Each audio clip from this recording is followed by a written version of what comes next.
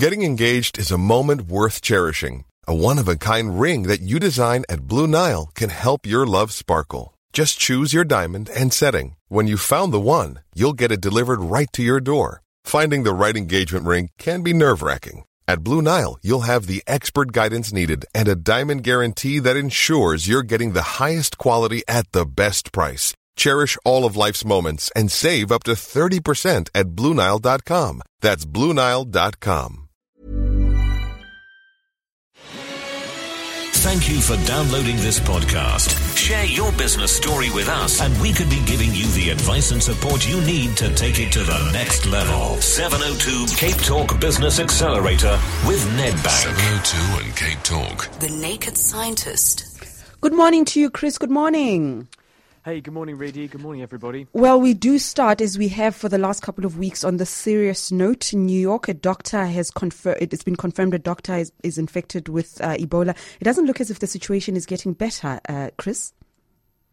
No. Well, I mean, we'll have to watch and wait what happens with this, because the mortality rate with Ebola is between 50 and 90% in all of the outbreaks that have happened in the last 40 years or so.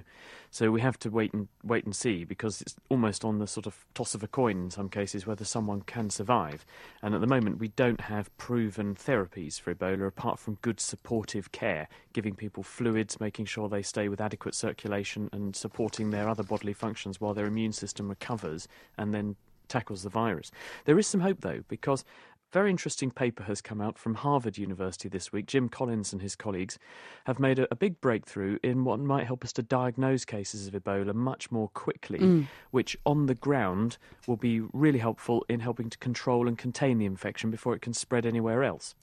Now, this is a dramatic breakthrough because it's so simple and so cheap that most people had never thought to do it. What have they done? Well, they have found that you can modify cells, we know about this already, but you can genetically modify cells to make them into sort of mini sensors. In other words, you can make the cell engineered so that it can detect the genetic material of, say, Ebola. Mm-hmm. When it detects the genetic material of Ebola, the cell turns on a gene and changes colour. So it makes the cell produce something that can change the colour of the environment. Now, if you were to try and move those cells around the world, you'd have to keep them alive, and storing them would be a problem, transporting them would be a problem, and so on. So what these guys did was they just busted open the cells and impregnated onto paper all of the machinery and the chemicals inside the cell, just in a tiny spot on normal paper, freeze-dried it, and then it was fine. They left it in their desk for months, took it out, tested it, and when you add a drop of water, it just, all that machinery comes back to life and can turn or detect, say, the Ebola genetic material, produce a colour-changing pigment which makes the paper go from yellow to purple. And this is really powerful, because you can literally, as Jim Collins said to me on the telephone earlier this week, it took us minutes and pennies, effectively. I mean, he's exaggerating slightly, but very, very cheap, very, very quick to actually make these little mini sensors. And once they're stable on a piece of paper, you can just ship them all over the place. So you can have a paper-based test for Ebola, but then it goes beyond that, because you can use exactly the same technology to look for antibiotic resistance in bacterial infections. You can look for fungal infections, other viral infections, even HIV. And they're also saying that they've got one which produces a quantitative colour change. So in other words, the colour change is graded, and that's useful for measuring the amounts of things that are present. So they've got one that will detect how much sugar is in a person's bloodstream, which means you'd have a very, very cheap and low-cost glucose sensor for a diabetic. And then just on the Canadian-made vaccine, I understand that a second clinical trial testing is underway. Do we know enough about it? What's the latest on that? Well, there are two vaccines, you're right, which are being developed and trialled. One of them is being made by GlaxoSmithKline. That's in Oxford in Britain, and they have already got that going into human patients, and the construct they're using is to take a chimpanzee cold virus, which has been disabled so it can't spread. They've put into that the gene from Ebola that Ebola uses to make its outer coat, the idea being that when the chimpanzee cold virus carrying this gene goes into a cell, it makes our body make not only chimpanzee cold virus-like particles, it will also make and display the surface characteristic of Ebola virus so that the immune system learns to respond to Ebola virus so that when the real virus comes along, you already have antibody and you already have cells capable of combating it. That's looking pretty successful. The Canadian intellectual property is actually being developed by a company called New Link, and they're in Iowa in America. And this uses a similar strategy to the approach being developed by GSK, but this time what they've done is to take a virus called vesicular stomatitis virus, and they've taken, again, a part of the outer coat of Ebola, and they're using that vesicular stomatitis virus to express the coat of Ebola and display that to the immune system. So both viruses use roughly the same strategy, but they're being developed on slightly different platforms or virus backgrounds, and they're both at roughly the same stages of development.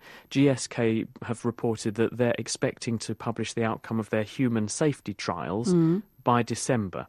And if those are successful, obviously that proves that the vaccine they've made doesn't harm people, but the next step will then be to ask, well, will it work in people? In a small trial in chimpanzees so far, the GSK vaccine has been very successful. Let's go to the lines then on 021 446 0567 or 11 0702 and 31702 31567. Your SMS is Mike in Cape Town. Hi. Hi there, Edie. I was keen to ask the scientist, I've always wanted to build one. Is there an optimum height for Foucault's pendulum? Hi, Mike. So first of all, we should explain to people what Foucault's pendulum is. Yes, please. If you go to buildings that usually have an enormous... You need a vast atrium, don't you, Mike, for this kind of thing? It's the kind of building that you have to be usually Mugabe or someone like that to own a building that's capable of accommodating one. But I could say something about the president of South Africa as well, but never mind. No. If you have a very big atrium, you can, with a very high roof, you can put a steel wire coming down from the centre point, and you put a very big weight on the end of it, and you can swing a pendulum there. And because the Earth is turning, then the pendulum, as it swings backwards and forwards, actually describes not just a backwards and forwards motion, but it actually describes a circle.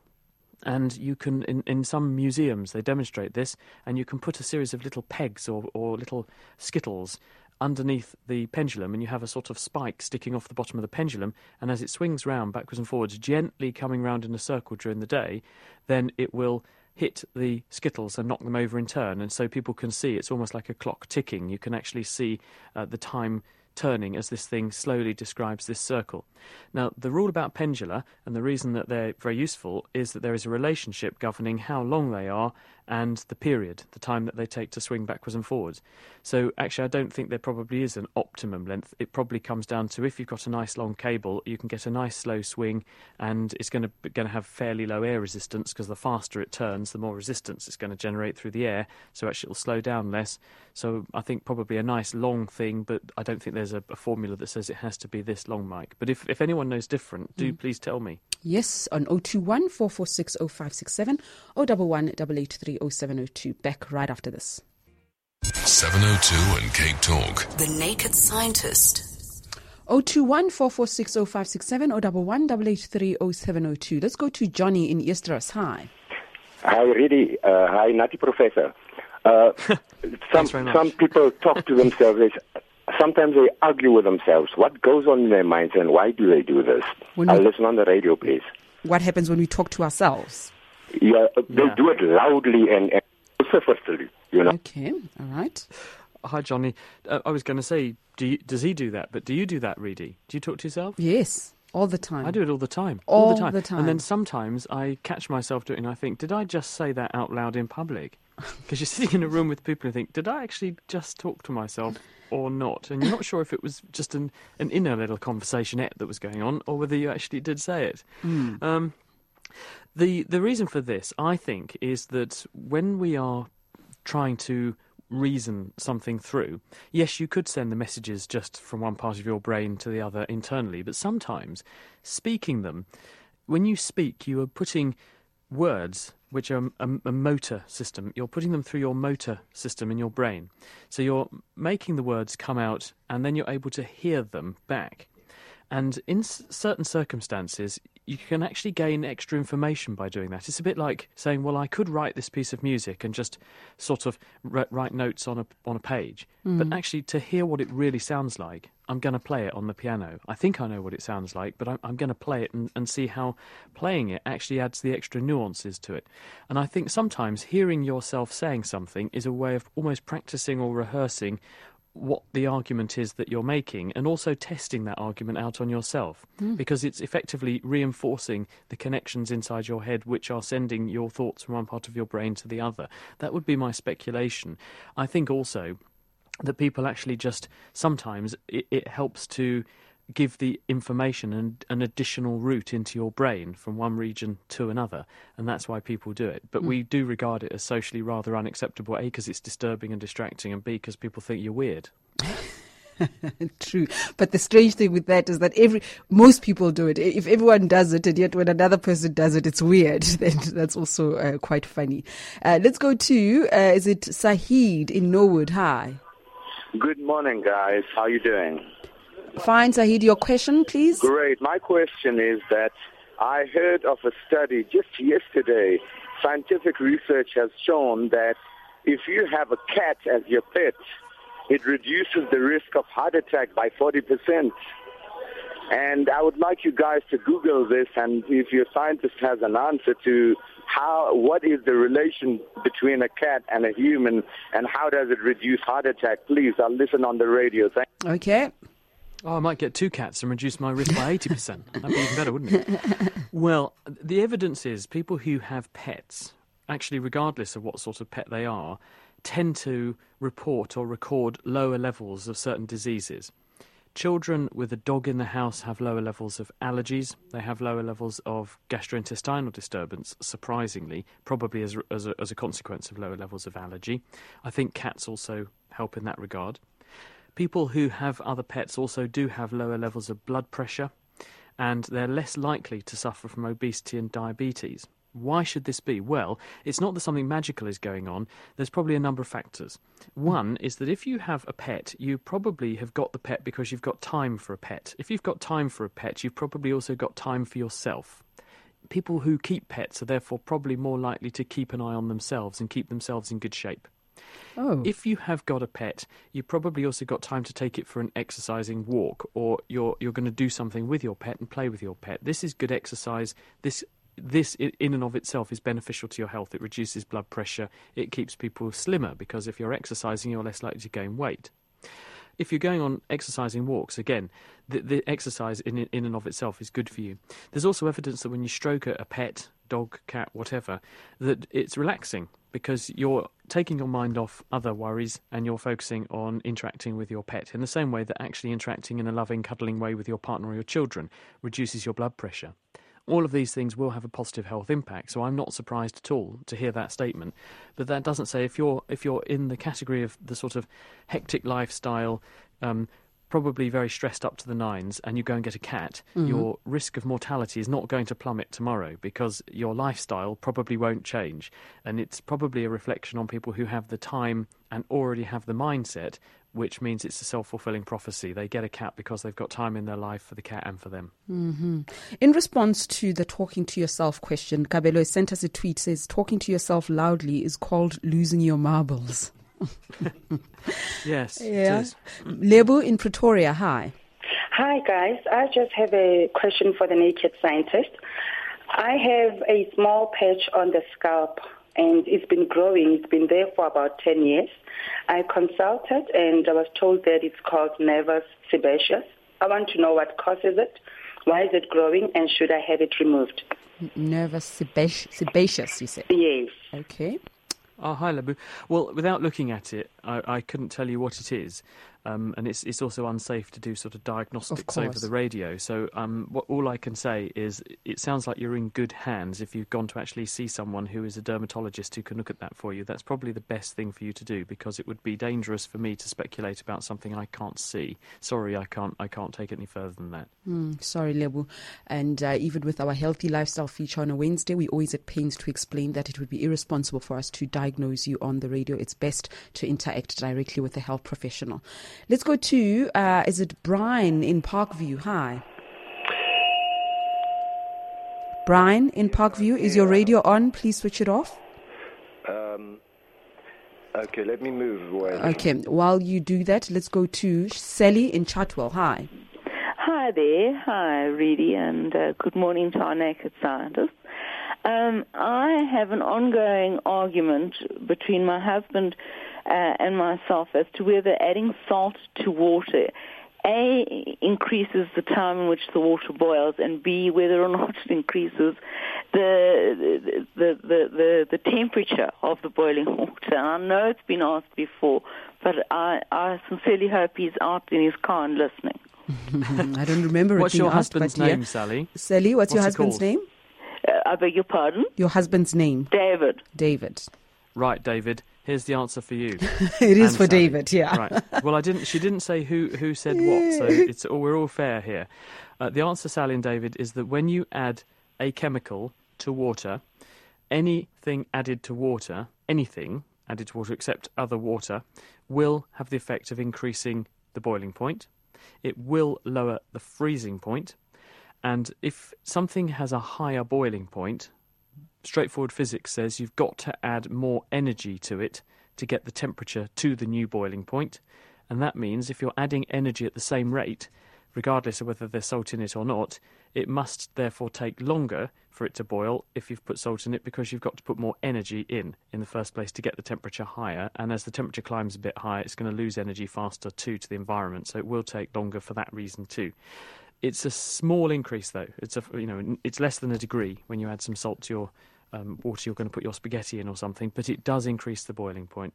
So whichever of you said that it increases the boiling point and the time to get to boiling is the correct one. So someone owes someone else a drink or to hang the clothes out from the washing machine or whatever it was the bet was about. Good luck, Sally. I'm sure you'll have a great weekend. Brian in Parkview, hi. Yes, good morning. Question about the Adam's apple. Do women have it as well, but it's not so prominent? And is there any other mammal or any other animal on the planet, or even under the ocean, which has something similar? Adam's Hello, apple. Brian. The Adam's apple is more pronounced in men just as an anatomical feature. It's one of these sexual characteristics which is slightly different. There's a dichotomy between males and females. The structure you're referring to anatomically is called the thyroid cartilage. And if you go down and look inside the throat, it's effectively the bit where your vocal cords are attached to, just sitting behind your thyroid gland. And in men, under the influence of testosterone, this structure, as we grow, develops more and becomes more prominent than it does in a lady.